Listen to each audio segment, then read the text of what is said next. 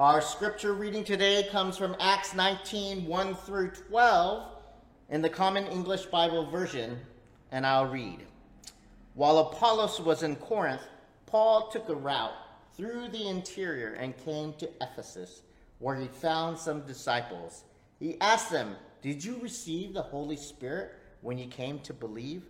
They replied, "We've not even heard that there is a Holy Spirit." Then he said, "What baptism did you receive then?" They answered, "John's baptism." Paul explained, "John baptized with a baptism by which people showed they were changing their hearts and lives. It was a baptism that told people about the one who was coming after him. This is the one in whom they were to believe. This one is Jesus."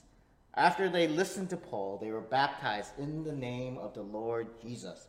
When Paul placed his hands on them, the Holy Spirit came on them, and they began speaking in other languages and prophesying. Altogether, there are about 12 people. Paul went to the synagogue and spoke confidently for the next 3 months. He interacted with those present and offered convincing arguments concerning the nature of God's kingdom. Some people had closed their minds, though. They refused to believe and publicly slandered the way. As a result, Paul left them, took his disciples with him, and continued his daily interaction in Tyrannus' lecture hall. This went on for 2 years, so that everyone living in the province of Asia, both Jews and Greeks, heard the Lord's word. God was doing unusual miracles through Paul. Even the small towels and aprons that had touched his skin were taken to the sick, and their diseases were cured, and the evil spirits left them. This is the word of the Lord. Let's pray. God, thank you for your word in Acts. Thank you for the witness and testimony of Luke and the apostles.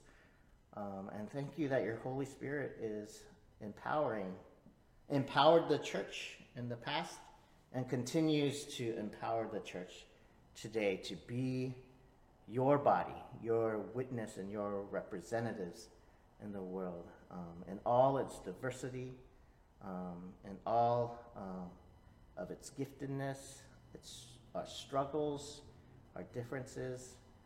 Still, you empower us to do your work. Help us to be faithful. In Jesus' name, amen. I want to remind you guys that we are in a series in the book of Acts. And the book of Acts was written by Luke and is basically the sequel to the Gospel of Luke. So you have Luke and then you have Acts. So many commentators, many experts call Luke and Acts both written by Luke. And many people call Acts the Gospel of the Holy Spirit, the Gospel of the Holy Spirit. You may say, "Oh, this is Acts of the Apostles." But actually, when we read these stories, when we go through Acts, we see that there's a prime mover, that there is a character that's moving and influencing and empowering the disciples of Jesus Christ and the church as it's forming and then as it's spreading from Jerusalem to Judea to and beyond. And this is the Holy Spirit, God's Spirit, empowering and infusing its gifts, its abundance to the people of God as the word about Jesus Christ as the Messiah, the risen Lord, and the one to follow and trust as a new king in the world. And the book of Acts, we remember, began with a bang in chapter 2. There was a howling wind as the disciples were alone in a room and hiding, waiting, because Jesus, before he left into heaven, said, wait for my Holy Spirit. Then you will be empowered. I will make you disciples to be witnesses to the ends of the earth. So they're waiting, just as Jesus told them. And the curtains began to shake. I don't know if they had curtains. The windows rattled. They probably didn't have glass windows either. Right? The doors flew open, and there was a howling wind. And flames, individual flames, right? Crackling, burning, hot flames landed on the heads, above the heads of each of the persons there. And the people outside, hearing the commotion, hearing the sound of what was like a hurricane, a storm, gathered around this house where the disciples had been gathered to see what was going on. And then the apostles, the disciples, began to preach the gospel of Jesus Christ, began to teach the scriptures, and the people who had gathered began to understand in their mother tongue. The disciples didn't know these languages, but the Holy Spirit had infused them to speak the word with confidence. The Holy Spirit had empowered the people to be able to understand in their own mother tongue. A miracle had happened, and this is how the church was birthed. You know, I grew up in the church for most of my life, being a PK, a pastor's kid, going to church every day. It seemed like every day for all of my life. And I've always struggled. There's always been a tension in me between relying on, or between the Holy Spirit and being empowered, and, you know, being structured and planning things out and being well prepared. And what was the faithful thing to do? Let me fill that out more. You know, sometimes you may hear people say, "Oh, just don't work too hard, don't practice, don't plan, just go with the Spirit," right? Just allow the Spirit to move in you. But sometimes when people say that, I think that just means it's another word for just procrastinate. It's like all the lazy procrastinators say, just go with the Spirit, as if doing nothing means you're allowing the Spirit to move. On the one hand, yes, I think when we let go and let God, it allows the Spirit to move and do something. We get out of the way of the Spirit. But sometimes we use that as a cop-out, and that's the tension. We say, "Oh, I just want to go with the Spirit." But that's just an excuse for being lazy and disorganized. On the flip side of that, we have your planners, your strategists, right? Being orderly, being organized is godliness. And you would say to that person, just let the Spirit move, and say, no, God wants us to plan things out and work things so that the Spirit can move, right? I plan, right? And I think and I prepare in order that the Spirit can move through me, right? So there's this tension, right?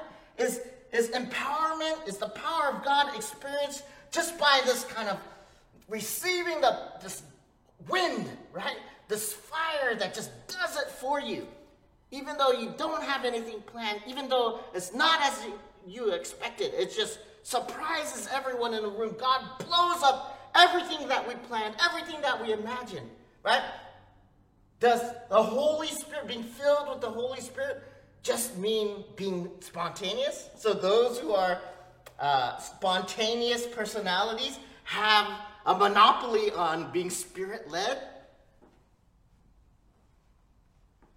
Or does being Spirit-led and empowered of Spirit mean, right, having the means and the gifts and the ability to think and plan and structure things, right, to create spaces where God can move, where God position people to receive the power of the Holy Spirit? This tension between how much do I do in God's plan and work, and how much am I just letting go and letting God take the reins? It's a real tension. So I want us to think about that as we think about the passage that I just read. But first, I kind of want to go back to chapter 18, because we skipped a section in chapter 18 to move on to chapter 19. But I wanted to remind us, previously in Acts, we remember from last week, Paul was in Corinth, right? In his latest stop as the itinerant apostle, the itinerant minister, continuing to proclaim Jesus Christ as Messiah in the synagogues and also in the streets to both Jews and Gentiles. Paul and his message were lightning rods, right? He was a lightning rod, drawing in people who were receiving and accepting. They were accepting and having transformative experiences by giving their lives to Jesus Christ, Jesus, and believing that Jesus was Messiah. So from acceptance to the flip extreme, those who would hear and yet not believe, and even had violent responses, rejected and abused Paul. So both persecution and acceptance. Either he was persecuted or he was accepted and welcomed and had a good response. And we know in chapter 18, as we discussed last week, that Paul was weary. I think he was very tired and discouraged. Any of us would be, right? If we were perpetually on the road, going from town to town, going to strange places, relying on the hospitality of strangers, and not always being welcomed in this new and strange place. And in fact, having people throw insults at you or physically try to harm you. It would not be fun. It would be tiring. It would be scary. And it would be discouraging, right? And remember in chapter 18, beginning in verse 9, Paul has a vision, one that encourages him and emboldens him. 18:9, one night the Lord said to Paul in a vision, "Don't be afraid. Continue speaking. Don't be silent. I am with you, and no one who attacks you will harm you, for I have many people in the city." So he stayed there for 18 months, teaching God's word among them. And as we read these words, we hold on to the familiar words in the Bible. Don't be afraid. Written so many times, spoken so many times throughout the scriptures. And I am with you. Don't be afraid. I am with you. In our own lives, when we are weary, tired, discouraged, tempted to quit or walk away, God's promises are still strong, are still reliable, are still there to deliver us. He's got your back, right? And verse 11 reads, So, because of these words that God spoke, so Paul stayed for another 18 months in Corinth. And it's also beautiful to note here that God promises no harm to Paul, for I have many other people in the city. And the rest of chapter 18, church, tells us about the friends that Paul makes, the partners that God provides, the community, the family that God provides, to deliver on his promise that I have many people here and no harm will come to you. God surrounds Paul with community.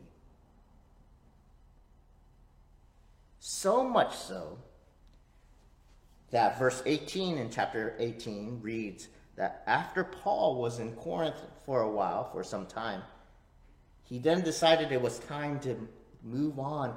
And so he said goodbye to all his brothers and sisters.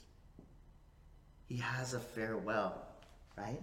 He goes from maybe this lone ranger going from city to city, being chased from city to city. Yes, he has partners here and there, to having brothers and sisters, the scripture says. And on top of this, Priscilla and Aquila, you remember the couple whose names rhyme, the tent makers, who he stayed with, depart from Corinth with Paul as his travel companions and partners in ministry. This is awesome, amen? Awesome. And so from here in chapter 18, Paul goes from place to place, retracing his steps, and it says, the scripture says, strengthening the disciples. He goes back, all the way back to Jerusalem and to Antioch even, strengthening the disciples. It's like he's this traveling car repairman, tuning up the cars as he goes. Instead of us, I need an oil change, I'm going to drive to Jiffy Lube. Instead of us driving to Jiffy Lube to get the car tuned up, right? What if the oil change people came to your house and tuned your car up? And that's the image I get of Paul, going from place to place to place to place, retracing his steps to all of the churches he started, all of the communities of faith that were blossoming because of his initial influence. He's going back and strengthening disciples, right? Tuning them up. You need a little correction here. You need some encouragement here. You're feeling tired and weary and discouraged? Let me tell you about my own experience and how God met me in his promises. Amen. So Paul is mentoring and strengthening the disciples. And at the end of chapter 18, we are also introduced to a new disciple, Apollos. He's from Alexandria. He kind of shows up out of nowhere. No one trained him or recruited him that we know of. But he's a young disciple who was well educated from Alexandria and knew the Christian teachings very well. He spoke with confidence in the synagogue in Ephesus. And Priscilla and Aquila, right, they notice him.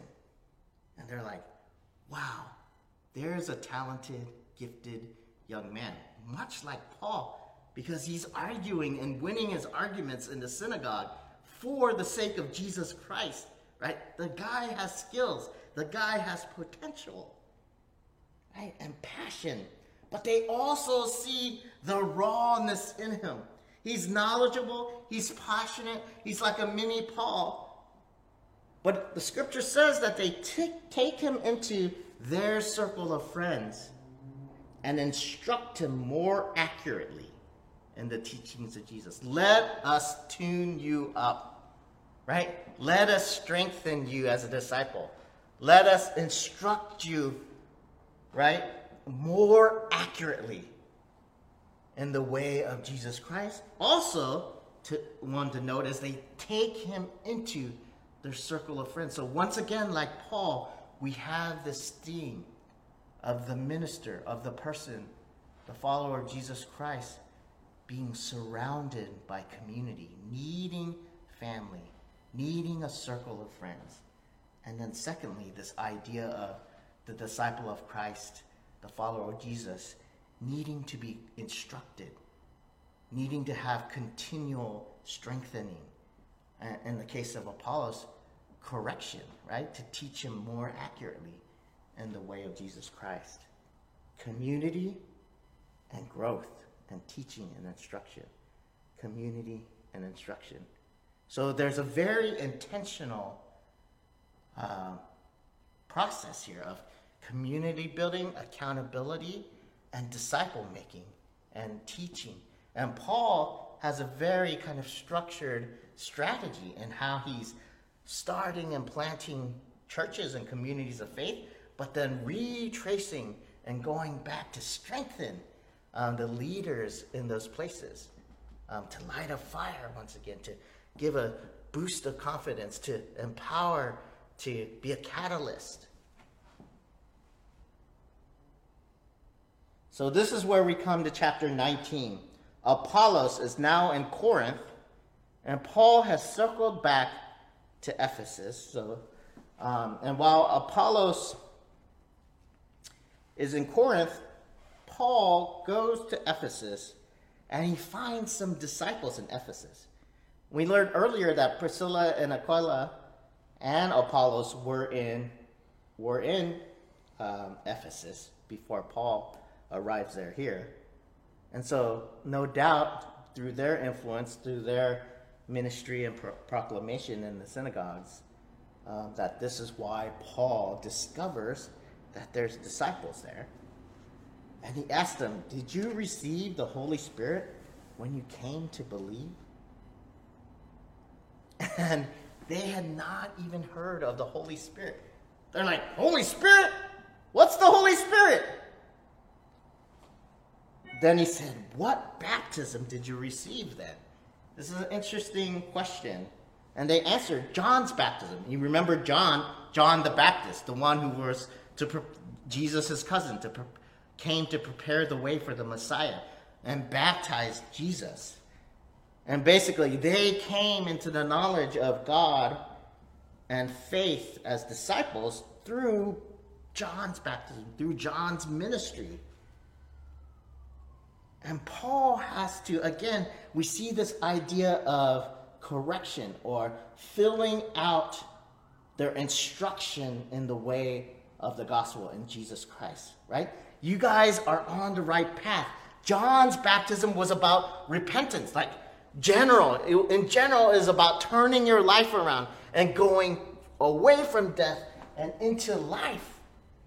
But let me tell you about Jesus, right? You need to be baptized in the name of Jesus because John was merely the person pointing the way to Jesus. Hey, stop, turn around. Let me tell you about Jesus. That was John's ministry. But you need to walk further and be baptized in the name of Jesus Christ because he is the end boss, right?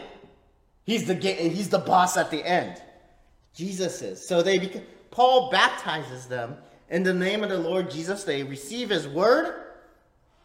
And as Paul is placing his hands on them, the Holy Spirit comes down and they begin speaking in tongues and other languages and prophesying. And an interesting note is, and altogether there's about 12 people. Hey, kind of like the 12 disciples, right? Here's this other church in Ephesus, and these 12 people are being baptized in Jesus Christ. And on top of that, the Holy Spirit is coming upon them and baptizing them.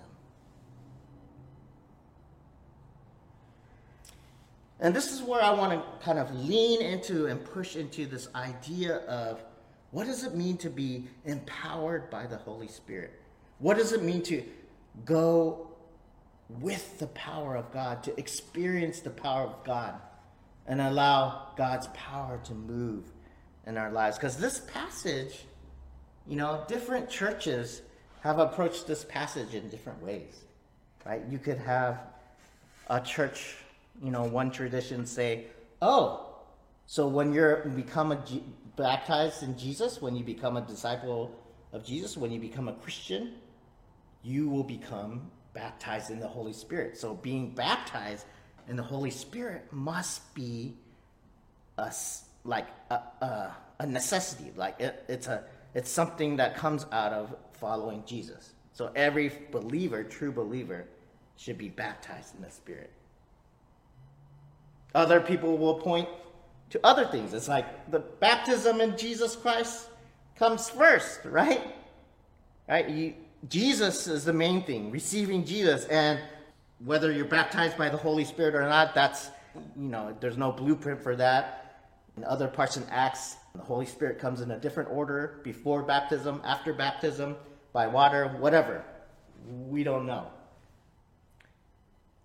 But this whole idea in Acts, this tension that I mentioned before, between structure and order and tradition, and the Holy Spirit moving organically and empowering and moving out and taking new frontiers.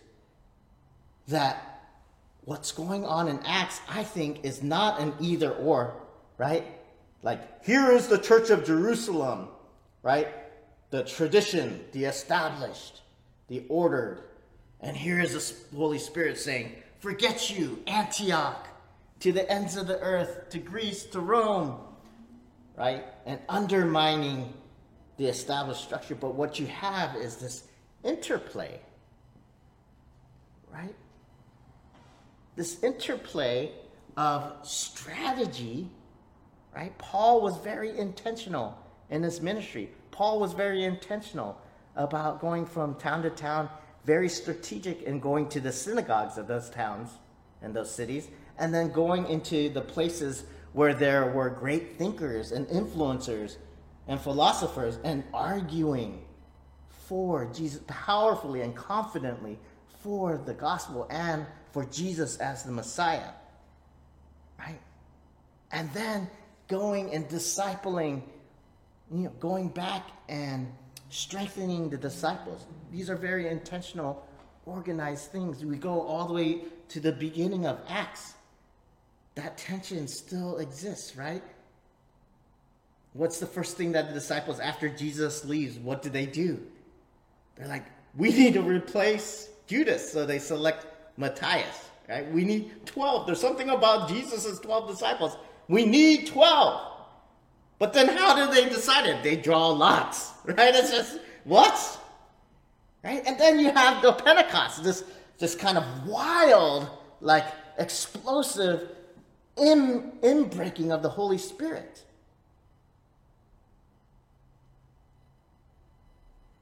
And yet, also, as the community of faith is being formed, right? Acts 6, we see that, conflict arises, so they need to start organizing and delegating to the Greek leaders as it pertained to the distribution of food, right? There's a sign of administration and order, right? Also, even though Paul was called to the Gentiles, and there's all this amazing new stuff happening in Antioch, he still returns to Jerusalem to get their blessing. And Jerusalem writes a letter back to Antioch. Just make sure you do this and you do this. Right? And still the Holy Spirit continues to press forward. Still these amazing things are happening. So while Paul is intentional and strategic and very gifted in his leadership and recruiting leaders and empowering leaders, also what you have going on here is, man, the let go and let God stuff, right? The spontaneous stuff. Like, here are these random people in Ephesus. Let's get baptized. And he lays his hands on them, and the Holy Spirit just comes upon them. Right? They start speaking in other languages, and they're prophesying out of control. Maybe there are dogs barking, animals barking, I don't know. But this detail, and altogether there are about 12 people, right? And it ends with this image, our section ends with this image of God was doing unusual miracles through Paul. Even the small towels and aprons that had touched his skins were taken to the sick, and their diseases were cured, and the evil spirits left them. One of the fastest growing churches in the entire world, the global world, right, is the Pentecostal church, the charismatic church. Right? Global Pentecostalism is exploding, right, in the developing world. And, I hear stories from missionaries or my friends from other countries who talk about, right, all of these healings or this revival where thousands of people became Christians, right? And all these miracles, even about people being raised from the dead, resurrected, or people who are lame actually being physically healed. And I'm like, this is crazy. I don't even believe you. It's incredulous. Like, why does it seem like all these powerful, very vivid, unusual miracles of the Holy Spirit is happening in these other places across the world, and here in the U.S., it's just like, man, like, maybe I've led one or two people to Christ in the last 10 years? Like, what's going on? Like, how many people are being baptized through the ministry of Renew? And I'm like, how many healings have I witnessed? And so there's that tension again, like, man, the Holy Spirit of God does crazy, unusual miracles. We see it here in Acts with Paul. At the same time, we're also pulling out all of these leadership principles and church, administrative principles and organizational principles out of the very intentional ministry of Paul and the other apostles. Right? Order and structure. Which is it? Let go and let God? Oh, just let it flow. Be led by the Spirit. Or, get your ducks in order. Right? And be intentional in what you do. And God will move through that. And I say to you, church, both and, not either or. We tend to talk about either or. Like it's either this or that. It can't be both. But both and. It's that tension in Acts of unusual power and empowerment, right? And yet, very intentional growth and organization of the church, right? And the question is, what does it mean for us? It means that, we're human and we're finite. Even our most, our strongest efforts, our hardest work is not even a pinprick when it comes to, right, at the end of it all, in the story of God, right, in the kingdom of heaven, right, it's just a little pinprick. My life's work is just a pinprick. And at the same time, my life's work is meaningful and makes a difference. Right? And God, at any time, when you're lonely and have no one, can raise up for you a whole family and community like he did for Paul and Apollos. Right? The sick can be healed. Right? People can come to the faith left and right in the droves.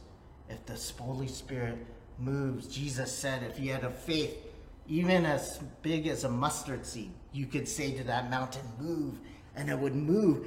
We need to be ready for the Spirit of God to move powerfully like a humongous wave that we have no control over, that'll just sweep over everything and blow us away. And our job is to ride that wave.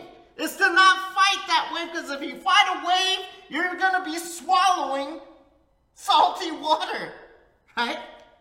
But if you ride it, you can surf it and just be like, man, God is doing amazing things among us today. Very unusual miracles. At the same time, we don't just sit like spiritual couch potatoes and go, oh. The lazier I am, the more the Holy Spirit moves. No. We take the gifts and the talents and the abilities of time and we offer them up to God.